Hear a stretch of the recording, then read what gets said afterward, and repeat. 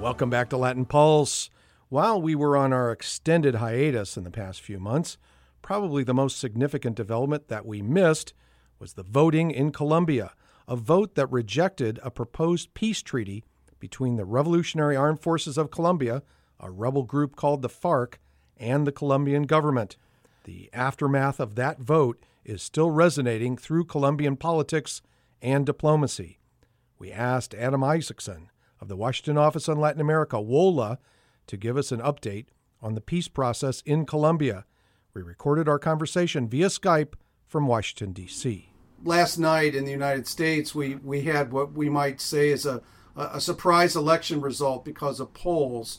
We've lived through a summer with Brexit and the polling with that many people criticize that too was a surprise result. And so I wonder, would you include the plebiscite in Colombia as a surprise result as we are trying to head toward a peace with the Revolutionary Armed Forces of Colombia, and now that process seems to be somewhat in a limbo state? I would absolutely call the plebiscite result a surprise result, and one that defied what the pollsters were finding, just like Brexit, just like the November 8th election in the United States.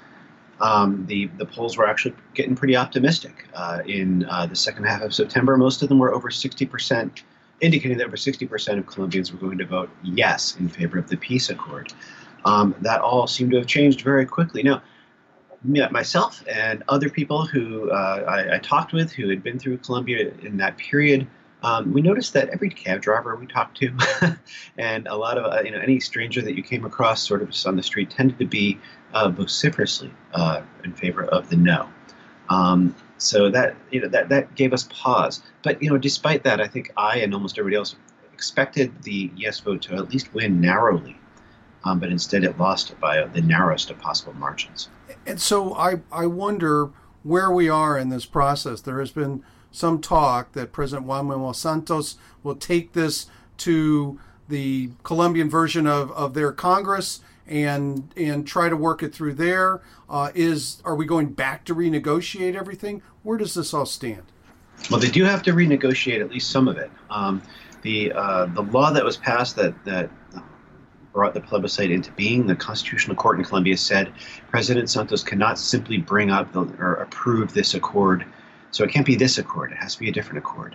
What they've done in a way that is actually quite adult compared to what we've been watching in U.S. politics lately, leaders of the No coalition have met for a series of sessions with leaders of the yes, mainly the government, that is, government negotiators, to hammer out some of the things that they would want to try to add to the peace accord.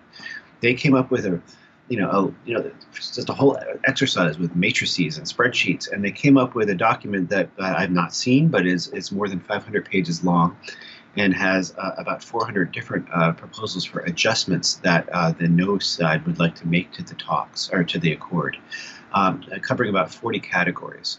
Now, they're bringing those. I think they've sort of made a digest of that, and the negotiators have in the past week brought that to Havana to discuss it with the guerrillas and to see what could be acceptable, what is not. Some things are. Probably some things are not controversial. A lot of it is trying to define terms better that were left vague in the accords. But then some things alter the whole model of the talks and probably won't fly. So imagine, we have to hope that in the next few weeks, out of Havana, they come to an agreement on an adjusted accord that takes into account at least some of the no side's concerns. If that happens, it's not clear what they'll do next. If there's actually a new accord signed by Christmas, will they try to do another plebiscite so that it has sort of the legitimacy that popular opinion can give it? Awfully risky if they choose to go that way. Colombian law does not say there has to be an approval in a plebiscite. They can simply try to get it approved, or sign it and then say, hey, this is our accord. Now let's have Congress pass the laws to implement it. They may do that. That way, if the no side is unhappy with the changes made, they can just sort of steamroll them because President Santos's coalition controls both houses of Congress. The downside to that is, A, clearly you don't have the mandate that an overwhelmingly or a yes vote would give you in a plebiscite. And B, the process takes longer. The process they had envisioned with the plebiscite was as soon as that yes won, that there would be a fast-track process where a subset of Congress would actually pass things quickly and get all these accords passed so they could start implementing them very quickly. If they do it the irregular way, where Congress just takes up all these proposals and the accords and turns them into laws, it has to go through 8 debates covering 2 congressional sessions, and you really don't have a green light to start implementing the peace process until June or July at the earliest. Maybe the FARC would assent to starting the 6-month disarmament process before then, but if they're afraid Congress will screw them, maybe they won't. So either way, you're looking at a delay unless you somehow get a referendum again in January or something, which seems awfully complicated to try to do. What does this process say about the strength of former President Uribe, who was against these accords? It was a good outcome for Uribe. He was the most visible, although he was certainly not the only figurehead in the No coalition. Uribe, he is obviously a popular figure in Colombia. His approval ratings are still in the 50s, while Santos's are in the 20s or 30s. That's down from the 70s or 80s when he left the presidency.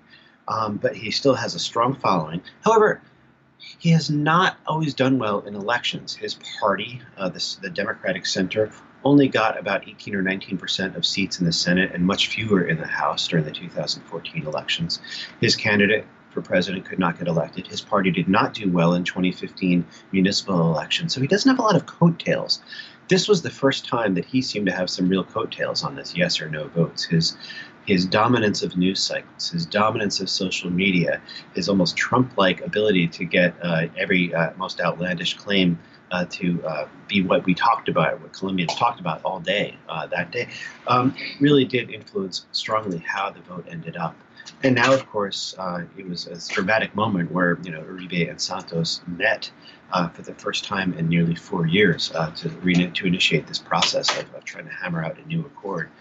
So his stock is way up in Colombia, and to be honest, the stock of the left and the social movements that carried so much of the water for the peace agreement, including the victims' movements, are down.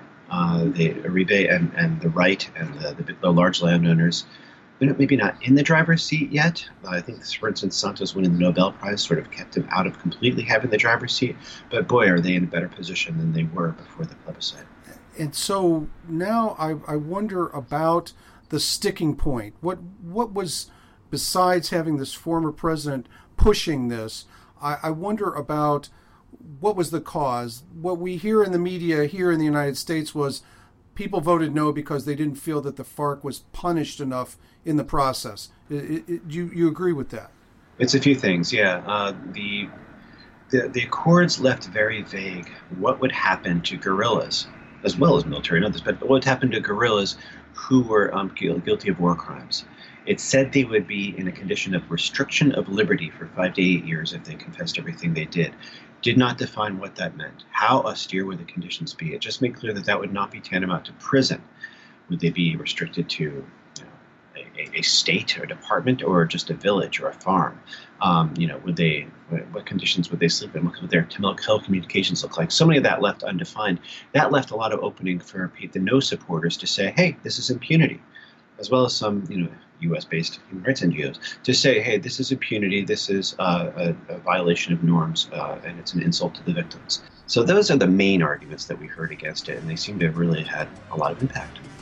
Thank you so much. Adam Isaacson of the Washington Office on Latin America, WOLA, our guest today on Latin Pulse, joining us from Washington, D.C. via Skype. Thank you so much, Adam.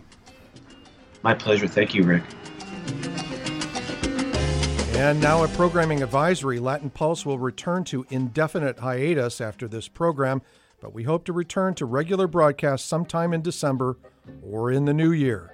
So thanks for joining us this week for this special edition of Latin Pulse. If you'd like to send us your suggestions or comments, you may leave us a message online via SoundCloud, or you may write us via email. You can find us at latinpulse@gmx.com. That's Latin Pulse, all one word, @gmx.com. You can also find our program at the website Latin America Goes Global. You can find that website at Latin America Goes Global, written as all one word, .org. If you're looking for earlier editions of our program, we're available in other locations on the web, including iTunes, Facebook, and Henty Flow. And as always, you can find us in the Brazilian online game, Minimundos. To see the Latin Pulse archives of video programs on Latin America, you can check out Link TV's website. You can find it at linktv, all one word, .org, and then /Latin-Pulse. That's linktv.org/Latin-Pulse. Thanks for joining us this week on Latin Pulse, and thanks to the production assistance of Sarah Boyd. For associate producer Jim Singer, I'm Rick Rockwell. Escúchenos otra vez. Gracias por su tiempo.